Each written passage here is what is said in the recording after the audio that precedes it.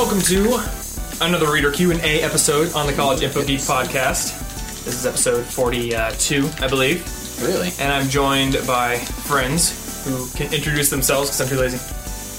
Martin from Polyglot and other things. You know, my life in general. I'm from that. Is that where you're from? Yeah.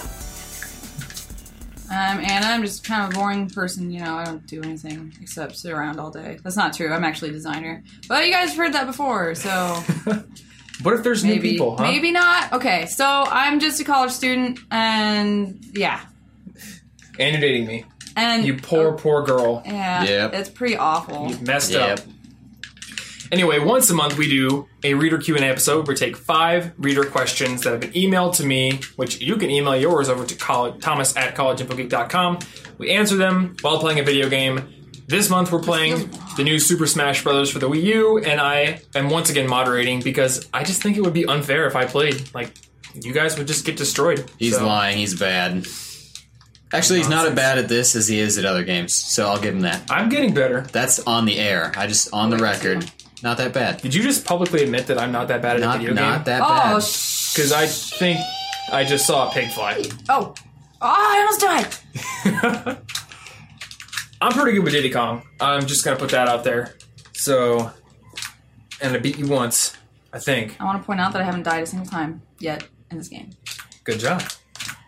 All right, so we're going to get into those questions in just a few moments. I already told you where you can email your questions, so if you want to do that, you can do that. And if you want to get the show notes for this episode where we link to anything that we mentioned, tools, apps, whatever it may be, you can go over to cigpodcast.com, find the episode 42 link. There's also a link within the show notes to subscribe to the show if you want to get the show delivered to your device of choice every Monday at 6 a.m. Central Time, give or take.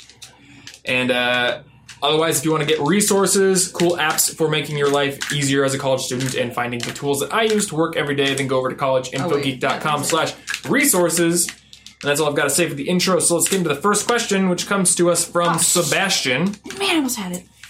And he says, my biggest college goal right now is to find a group of friends that like to do things that are more interesting than sitting around on the computer or TV all day, every day, which is what we're doing right now. Damn it. I want to find people who are actually doers that spend their free time being active in their lives, like working on an impossible list. Where do you think I can find people like that in college? So, Anna, you said that this was a perfect answer. See, for I didn't read the last part of that. Oh, you didn't read the whole question. That's classic student. Dang it. Classic student. No, but I mean, I met you guys on the off chance. Okay, so tell us the story of how it was not as good before that and how it's better now. I guess I'll start with my freshman year. I foolishly decided to go into a design major in which you have to be a doer. So all my friends that I had freshman year were kind of just like that. Even though a lot of them just sat around and played D&D all the time. But I didn't do that. So, whatever. Anyway, how I met you guys, though, was I went to a club meeting that had the same interests as me. And I know clubs can be kind of scary because you're going to a place where you don't know anyone. But you just remember that you're going to that club because it interests you, right? And so are they. So you're going to find people who have the same interests as you. And probably, most likely, the same mindset. For the record, it was Anime Club. Yes. Because you're a nerd. But that's where I was. So I guess it all evens out, right? Yeah. I'm just trying to... Really, the short answer is to get out and do things. Like, if you want to find people who are doers, then you have to go out and become a doer yourself, right? I tried to do that, like, really heavily my freshman year. I tried to do it. Wow. I'm going to jump off the edge right now. Killed myself. If we were in China, you'd be in jail right now. They banned puns. They did. You can't. It's a good thing I'm not in China. I'm going to fly you there tomorrow. It's a pretty tomorrow. bold strategy, China. Yeah. It's a little sketchy, if you ask me. That's whatever. But yeah, when I was a freshman, I tried joining, I joined Guitar Club. I tried to join Business Council. I smashed I had to it. apply for that after my second semester, but I did get in. I joined a few committees. And I think, on the whole, I may have joined a few too many things, and I was kind of resume padding a bit. But I did end up meeting a lot of people who were very active. I ended up becoming a residence advisor. I ended up becoming a orientation assistant. All these kind of jobs came out of it, and through those things, I met people who were doers. So that was pretty useful. I've also met people who are interested in more than just TV and video games through random coincidences, such as I met Martin through my roommate. Yeah, and, I didn't work very hard for that one. That's true, yeah. We just kind of, oh, look, you're friends with somebody I know. So, I don't know, mutual friends can be a thing, too. Do you have anything to add in for this one, Mark? Honestly, not really. I've never tried to do this. It just happened. What about those other friends that you were hanging out with that were not in our core group?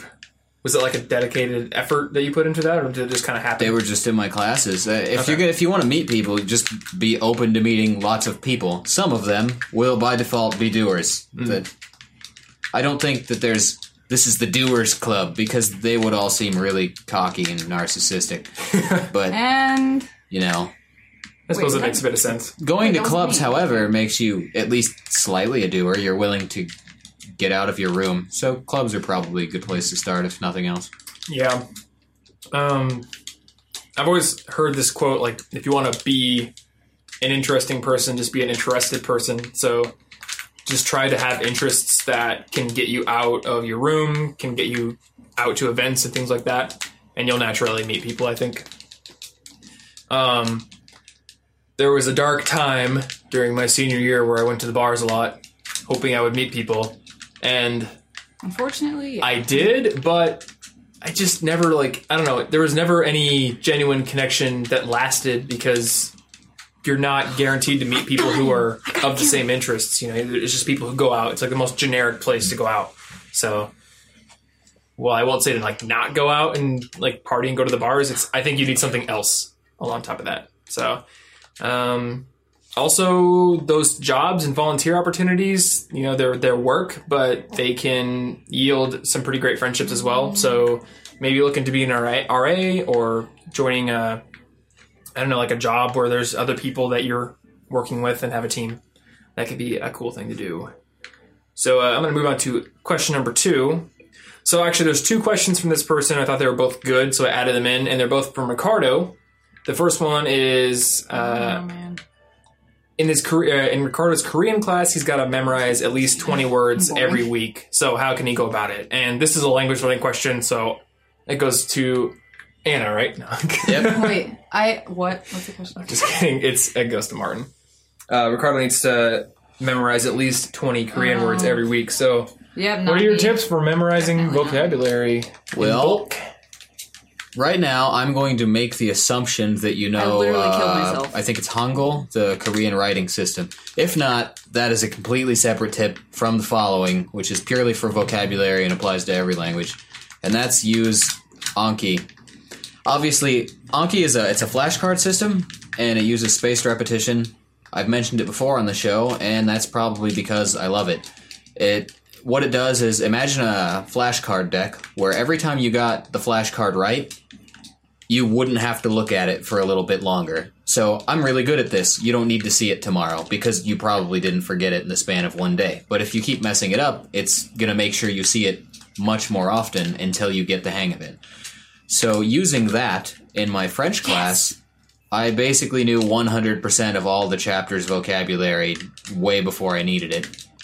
And actually, I went through the entire book initially. I took one really long day and set up the entire textbook as vocabulary, and then learned every word for the course very easily, and it was controlled because Anki has a maximum number of new cards you can set up, so I had it set to where I could only have 20 new cards a day, and the rest were review. And maybe that sounds like a lot, but the actual study sessions are about 5 minutes. So yeah, that's not too bad. That's the most manageable way. If you're only learning 20 words and it's just vocabulary you're concerned with, I think Anki's the best way to go. So with review and new cards put together, do you know how many items per day you had total to study on a general day? On a general day, I had maybe 20 to 50-ish. after I got real busy, that number went really high. So if you're going to use Anki, you should keep up with it before that number gets to the hundreds, because then you are very overwhelmed and probably won't start it again for a while. Man, I should handle that. It gets really demotivating. But if you're only adding in certain vocabulary instead of the entire textbook at once like I did, you don't have to worry about that because you won't have that many cards. It couldn't possibly ask you to do 100. That's true. Yeah, and if he's adding 20 a week, then it's going to be... It's going to eventually be a good amount. Yeah. But since it's for a class, I think there's like built-in regulation of how much you should study. Yeah. I just threw the whole textbook in because whatever. And for French, like when you were in the class, you were probably keeping up with it. Well, yeah, I was definitely doing all my assignments and trying to talk in class and all the other traditional be good at language learning by using the language and paying attention things. But just for straight up vocabulary, Anki is almost indispensable. Yeah, it's amazing. There's one I use for Japanese called Wanikani, and it's specifically for Japanese. I think it's a little better than Wanikani because it's made for learning kanji, but I use it in conjunction with Anki, and unfortunately I have not been studying Japanese for a while, so I have like 350 review cards I need to do. Spaced repetition only works if you keep doing it. You have to make a habit out of it, and once I get the time to get back into Japanese, it will be going into Habit RPG as a daily, so I can actually make sure I do it. There was another technique you talked about called the OVA technique. Yes. So yes, I did. Is there, what is that, and is there a way that you could tie it into assigned words, potentially?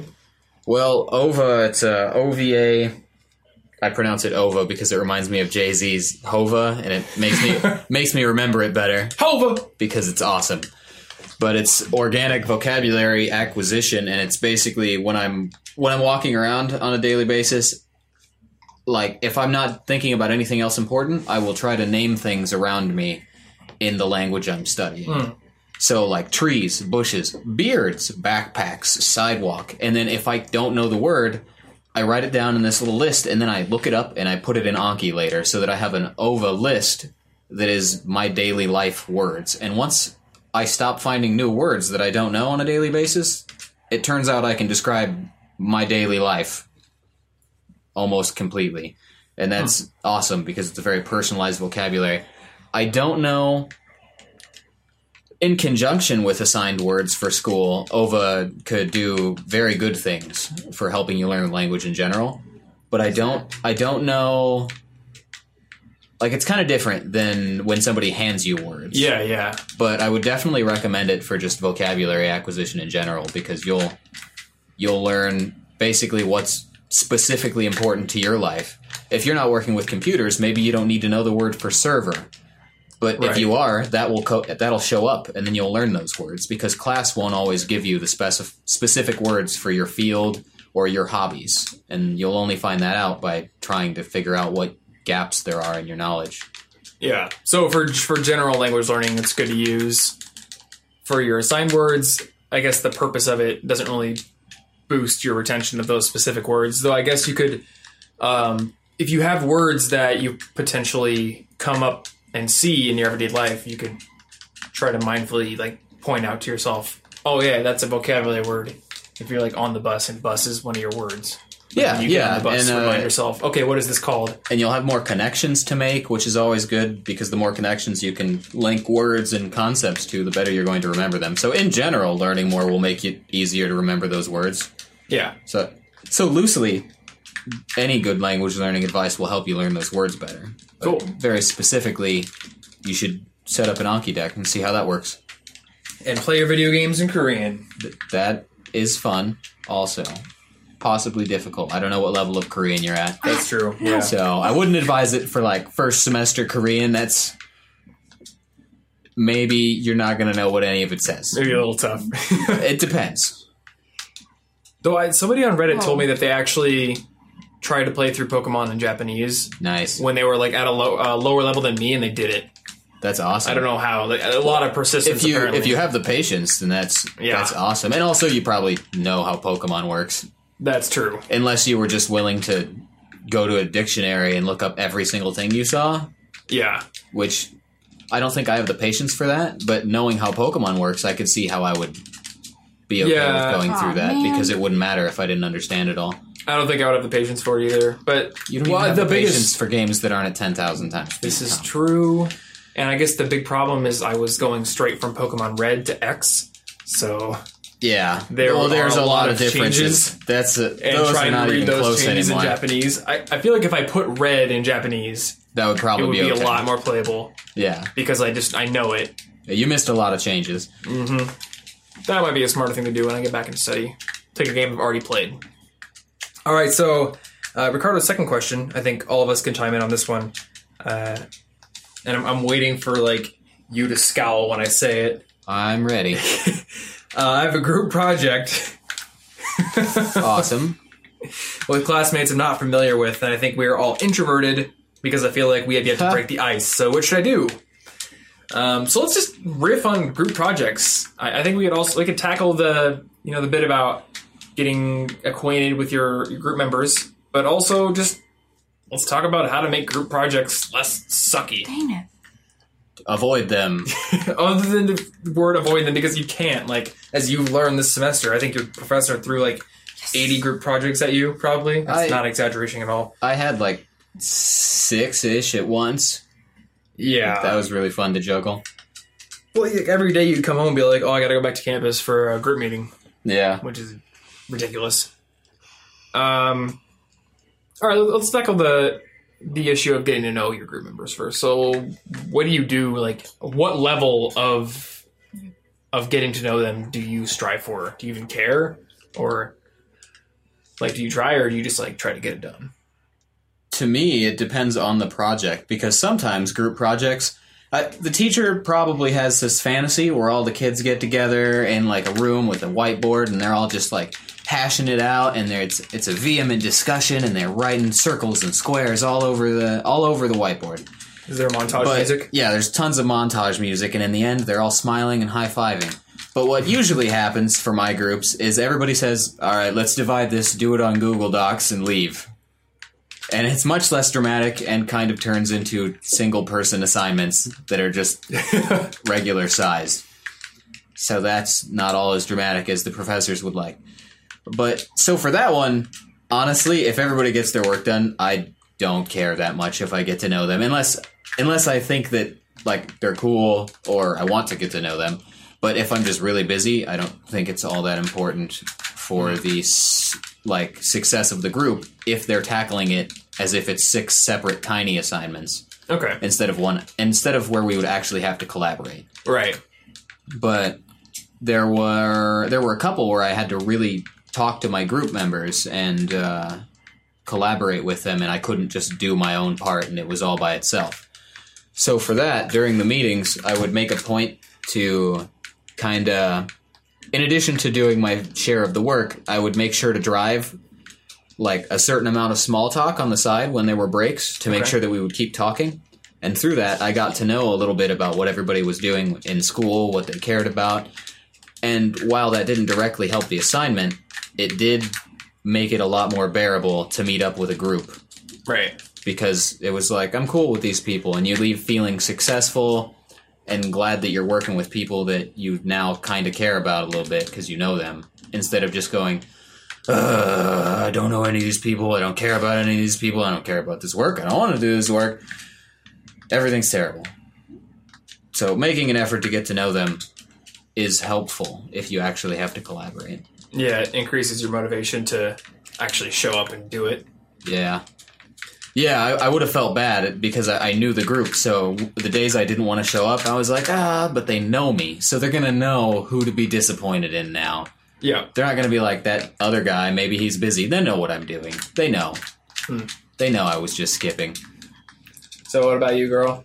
Did you see that? Oh boy. Okay. This is audio? Sorry. Group projects. I haven't worked on many Do you have a lot of those in graphic design? Not really. We've had one. really? Yeah. I guess that makes sense. We've had one, and that was last year. And design. I got paired with someone that really wasn't my type of friend. She was nice, but not the kind of person I usually talk to, you know what I mean? But basically, as much of an introvert as I am, I sucked it up and tried to make conversation with her. And like, honestly, after the project was done, we have like not talked to each other since. So whatever. Yeah. But I mean, I didn't.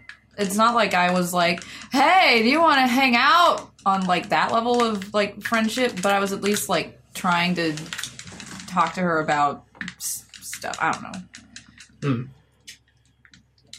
All right. So like, I guess just even if you are an introvert, just kind of just try and force yourself to say something. Yeah. Because I'm an introvert and I did, and it was fine. And we both liked how our project turned out, and it was great. So Awesome. So I have it wasn't very helpful. I have a few things to say. I think I'm naturally an introvert as well. I'd like to go read books and play video games more than I would like to go party. But when we have a group project, I guess my priority was always to either be the leader or step up as a potential leader first. And if somebody else really wanted to do it, then I would usually give it to them. But because I didn't want to do it, it's too much work, right? But as somebody who cares about my grades and who cares about the success of the project and not being miserable the whole time, I would take on project manager / leader at first, and if nobody else wanted it, I'd stick with it. Doing that lets you control the pace of the project, it lets you assign things, and it lets you kind of be the leader for the social interaction as well. And one thing I did to try to break the ice in group projects was to interject creative things into the project itself. So we had a networking project during my junior year, and I think we had to do a presentation, and we had to do this thing called war chalking, where we went out and measured the strength of Wi-Fi networks around campus, which was fun. And I guess it was sort of fun. It was kind of like scavenger hunt almost. And it was really a mundane class. Like networking, technology is not super crazy fun. So I was like, all right, how about we assign everybody like a Lord of the Rings character? So like somebody's going to be the ring bearer, somebody's going to be the wizard, somebody's going to be like the dwarf. And we like took pictures of each other, and then I like photoshopped pictures of Lord of the Rings characters with everyone, and we put those in our presentation. And it was super dumb. That's really, wow. But people liked it. That's hilarious. It was fun. Spaghetti everywhere. Nothing wrong with some pasta. It's delicious. What's wrong with some delicious linguine? Pasta bear. I love me some pasta. The Cinco pasta bear. Microwave the bear. Using your eyes, check for any remaining parasites and bugs. Yeah, brilliant. Shout out to Tim and Eric. You're my heroes. Then throw the bear away. Burn it. So we did that. That was fun. And let's see here for another project. There was another one where we had to meet really often. We had to do it in person, and I was really glad because a friend of mine took on the lead role. But we made sure that everyone was on the same page. We tried to keep everyone updated and had tasks assigned. And I guess the tips for socializing have been given by these two, and my stupid spaghetti tip. But honestly, for keeping group projects moving smoothly, I just think that you need to be vigilant about assigning duties and making sure everyone knows what they have to do. And the way that I did it was I used a software called Basecamp. This was a couple of years ago. And Basecamp lets you upload documents, lets you create a calendar of when you guys are going to meet. It lets you assign tasks to people. So you could try Basecamp. There's a newer app that I'm using now for my team with College Info Geek, and also for my friends over at Listen Money Matters, because we do a lot of work with them. It's called Slack. And Slack is kind of like a team chat app, but you can upload assignments, or you can upload documents, and it's really easy to communicate with people. It doesn't clog up your email inbox. So you can check out Slack, you can check out Basecamp. They both have free versions. I will link to them in the show notes. And just assign somebody to be the leader, somebody who makes sure that the dates are set for meetings, make sure everyone is going to be there, keeps them accountable, and also assigns tasks. If you do that, then you can easily break group projects into those easy collaborative Google Docs assignments if you want to, or you can make it more interactive and personal. Depends on what you want to do. So I think that is good. But yeah, be the leader. Also, cuts down on the bystander effect, where if there's a big group of people and something needs to be done, the more people there are, the less likely anybody's going to step up. So being the leader lets you assign things to specific people, and if you ask them by name to do it, they're probably going to do it. People are much less likely to say no to an individual request than they are to step up and do something. Don't be bossy, but if you need to, don't be afraid to delegate.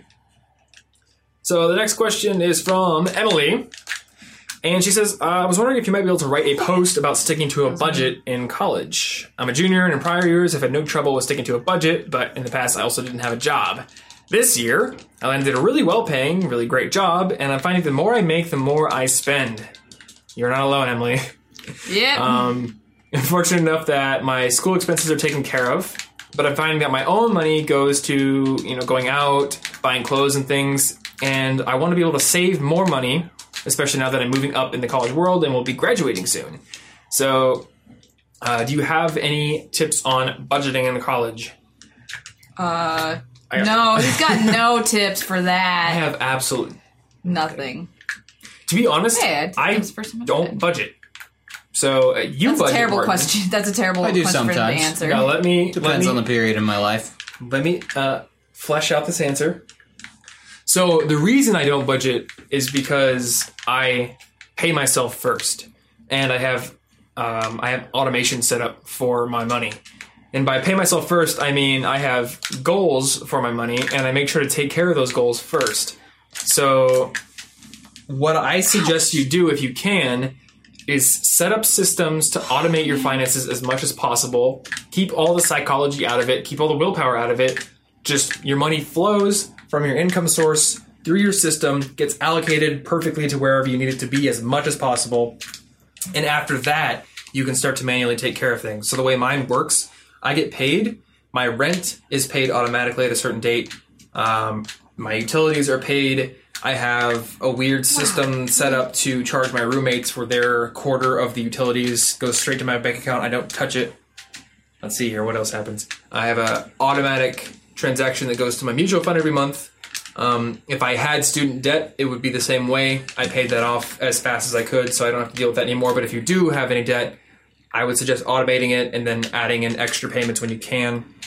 So a little too far when you automate things, you don't have to set specific budgets for those categories of money because it's already taken care of. Whatever's left in your bank account is what's left. And if you want money to come out sooner in the month, if maybe the default time for a transaction to go through is not when you want it, you can usually call up the institution and ask them to charge you on a different day, and a lot of them will be happy to charge you on the first of the month or the last of the month or whenever it works for you. So that works. After that, I just make sure that I have goals set up. So like I want to save this amount of money per year, or maybe percentages. Since my income is variable, I do it on percentages. But if you're in a job, then you can probably set up static numbers and have it be pretty good. So that's my system.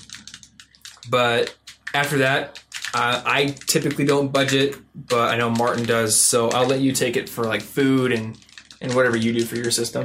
I am actually only budgeting food right now. And once I graduate and don't have to...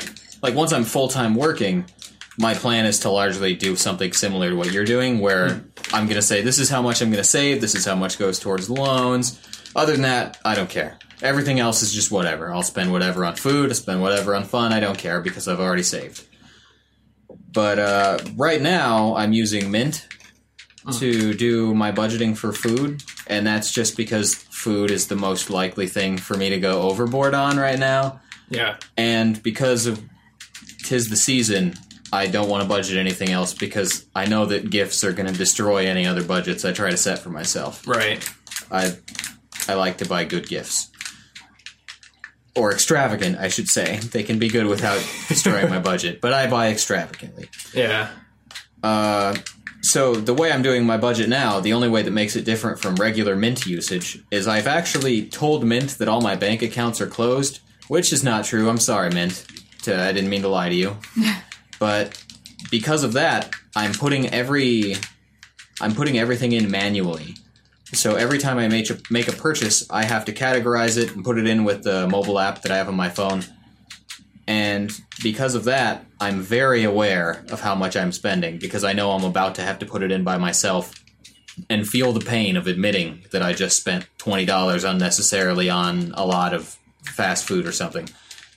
I don't know a good example that's real, but screw you, Peach. Because I'm doing it manually, every single time I spend money, I know that I spent money. When Mint does it automatically, I don't really notice. I just spend things off my card and go, yay, and then I look at it after the fact and I go, I spent a lot more than I thought I did. Because after the fact budgeting, not that helpful, at least for me. Because next time I won't learn my lesson because I wasn't doing it actively. I don't actually know which part of my spending or which habit was doing it because I only looked at it after all those habits were done. Yeah. I already did it.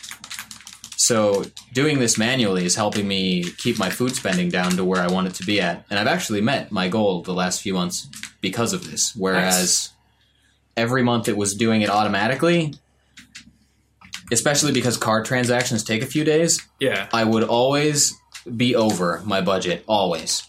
And then Mint would just be like, you know what? We're going to show you, by the way, last month's purchases, the last few days, they just showed up now. So your budget's blown even more.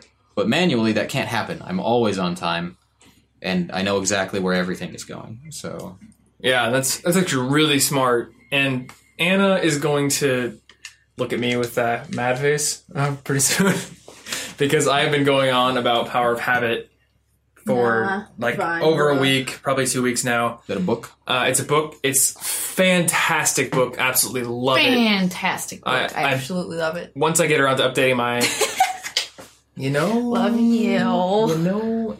Gross. Me too.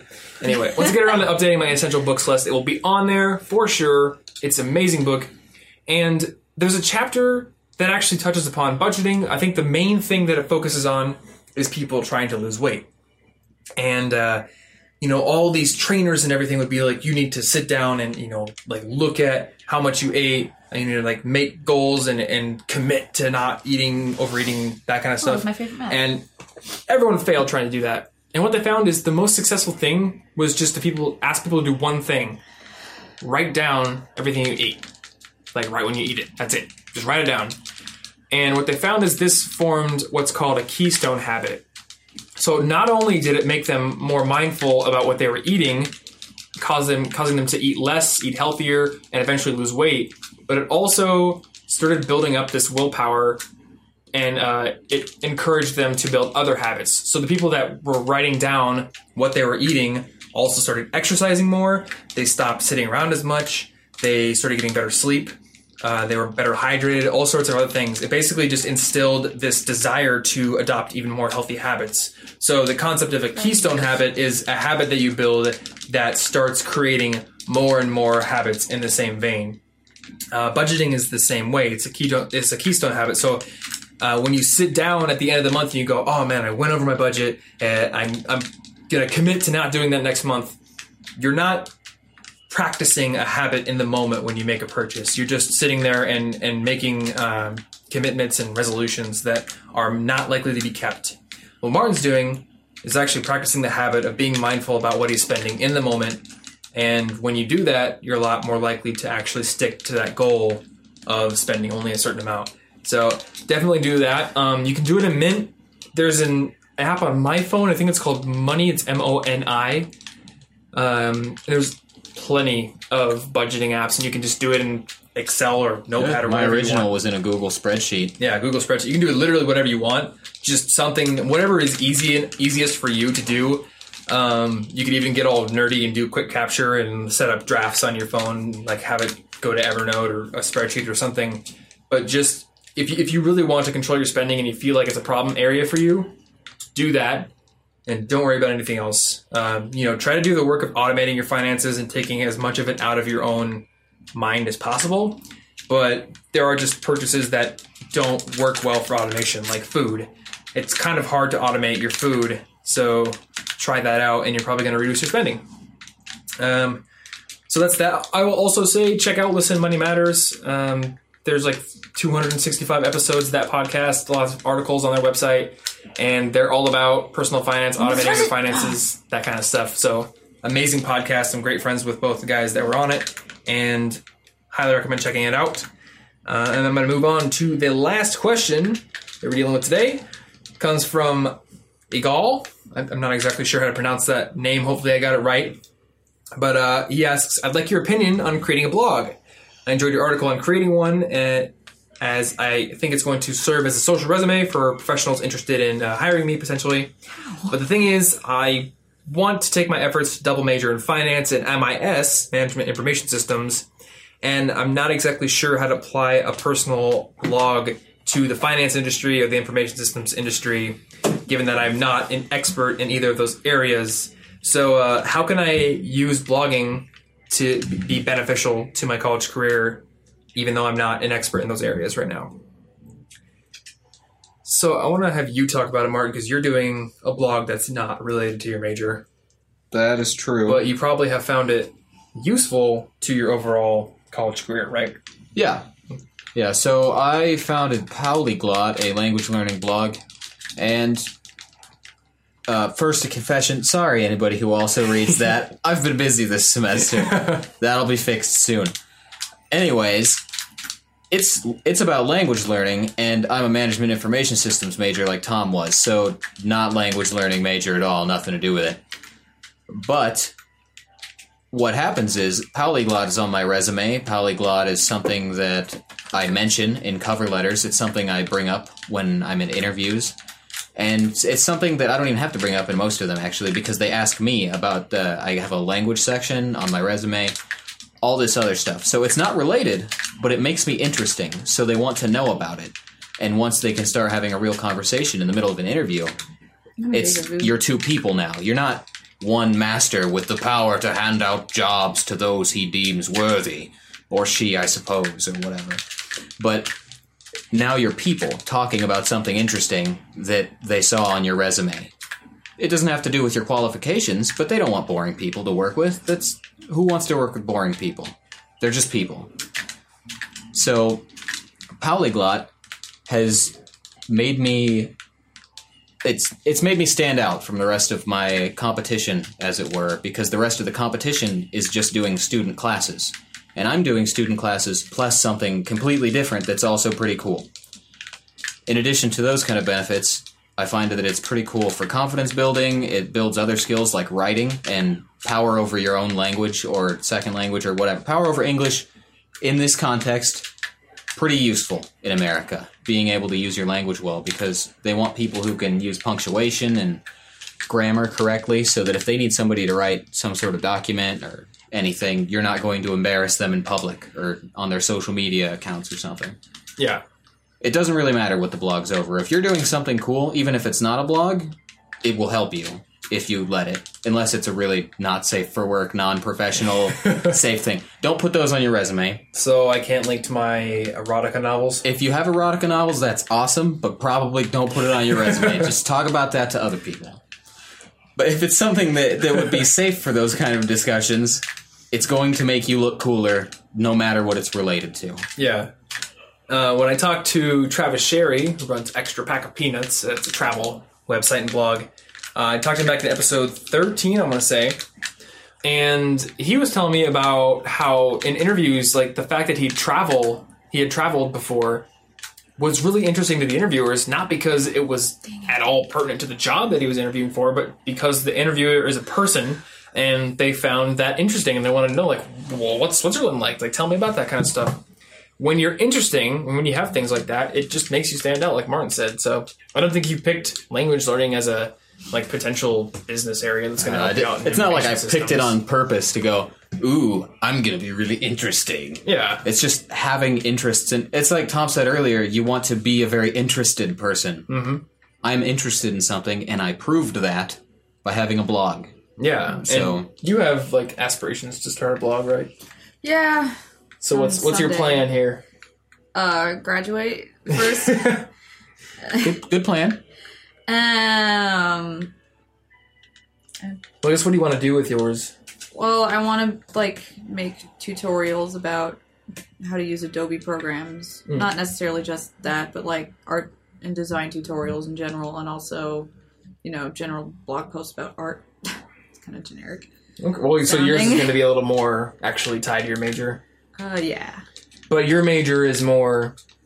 I guess your major is easier to blog about and be interesting.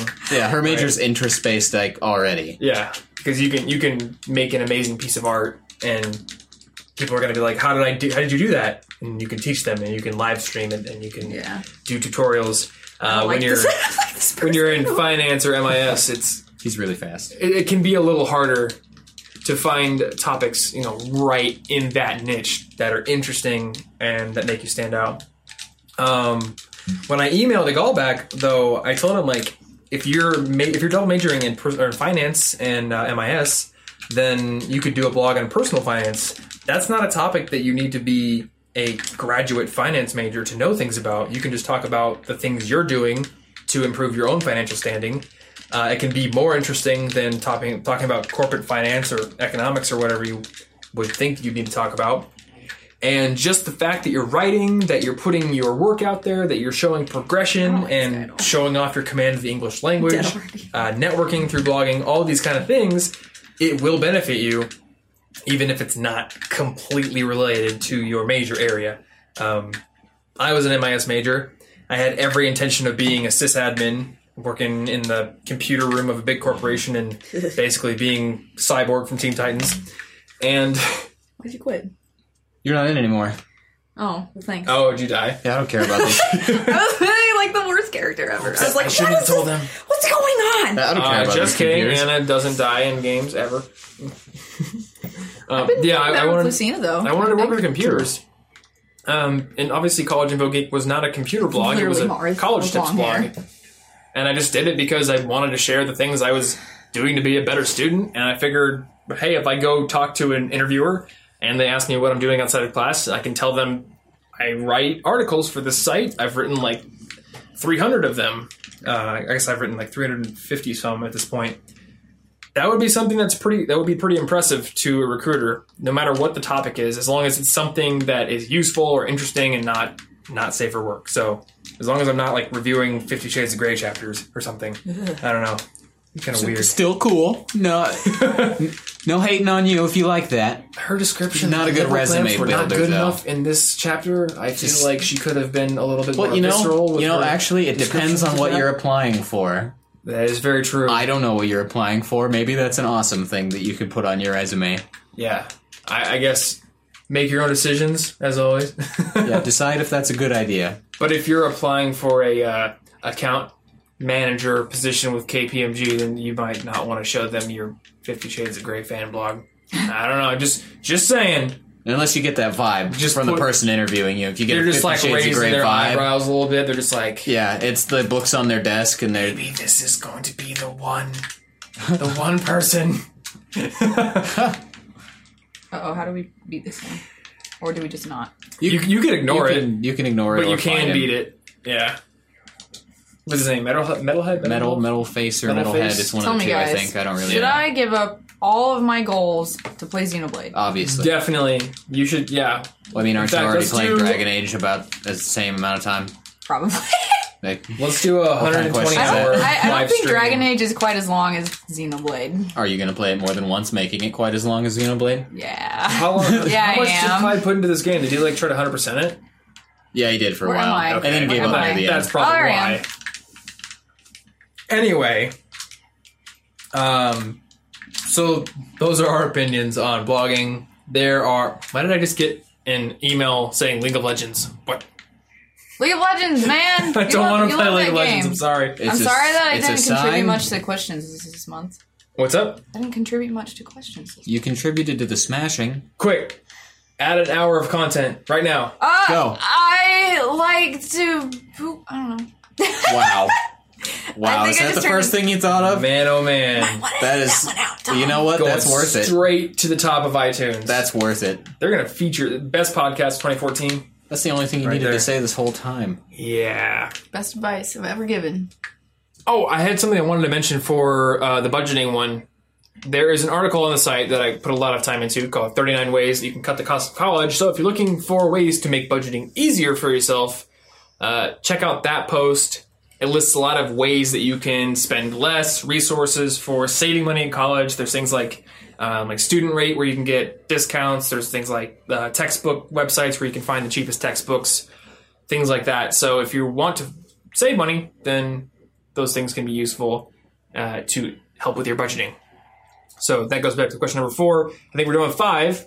So I'm going to start rounding out the episode here, unless you guys have any weird things that you want to talk about. Blogging. Oh, yeah. Nah, I can't contribute to that at all. Start your blog, girl. Someday. Gonna get it out there. All right. Well, hey, thank you if you are still listening to this episode. Thanks for sticking with us. Hey. We will be back in about a month, give or take, for another Q&A session. So if you've got questions you want answered about studying, about careers, about money, or about why I don't want to play League of Legends, email those over to Thomas at collegeinfogeek.com. Spoiler, the reason is because I want to play Smash and Towerfall and have no time for any other games, especially those ones that my friends want me to play. Sorry, guys. Anyway. They witnessed. Whoever's listening to this witnessed me get much better at Smash Brothers. Yes. See, deliberate practice. Except I think Martin's letting me do all the work. I can neither confirm or deny. I am not hopping around in the background aimlessly.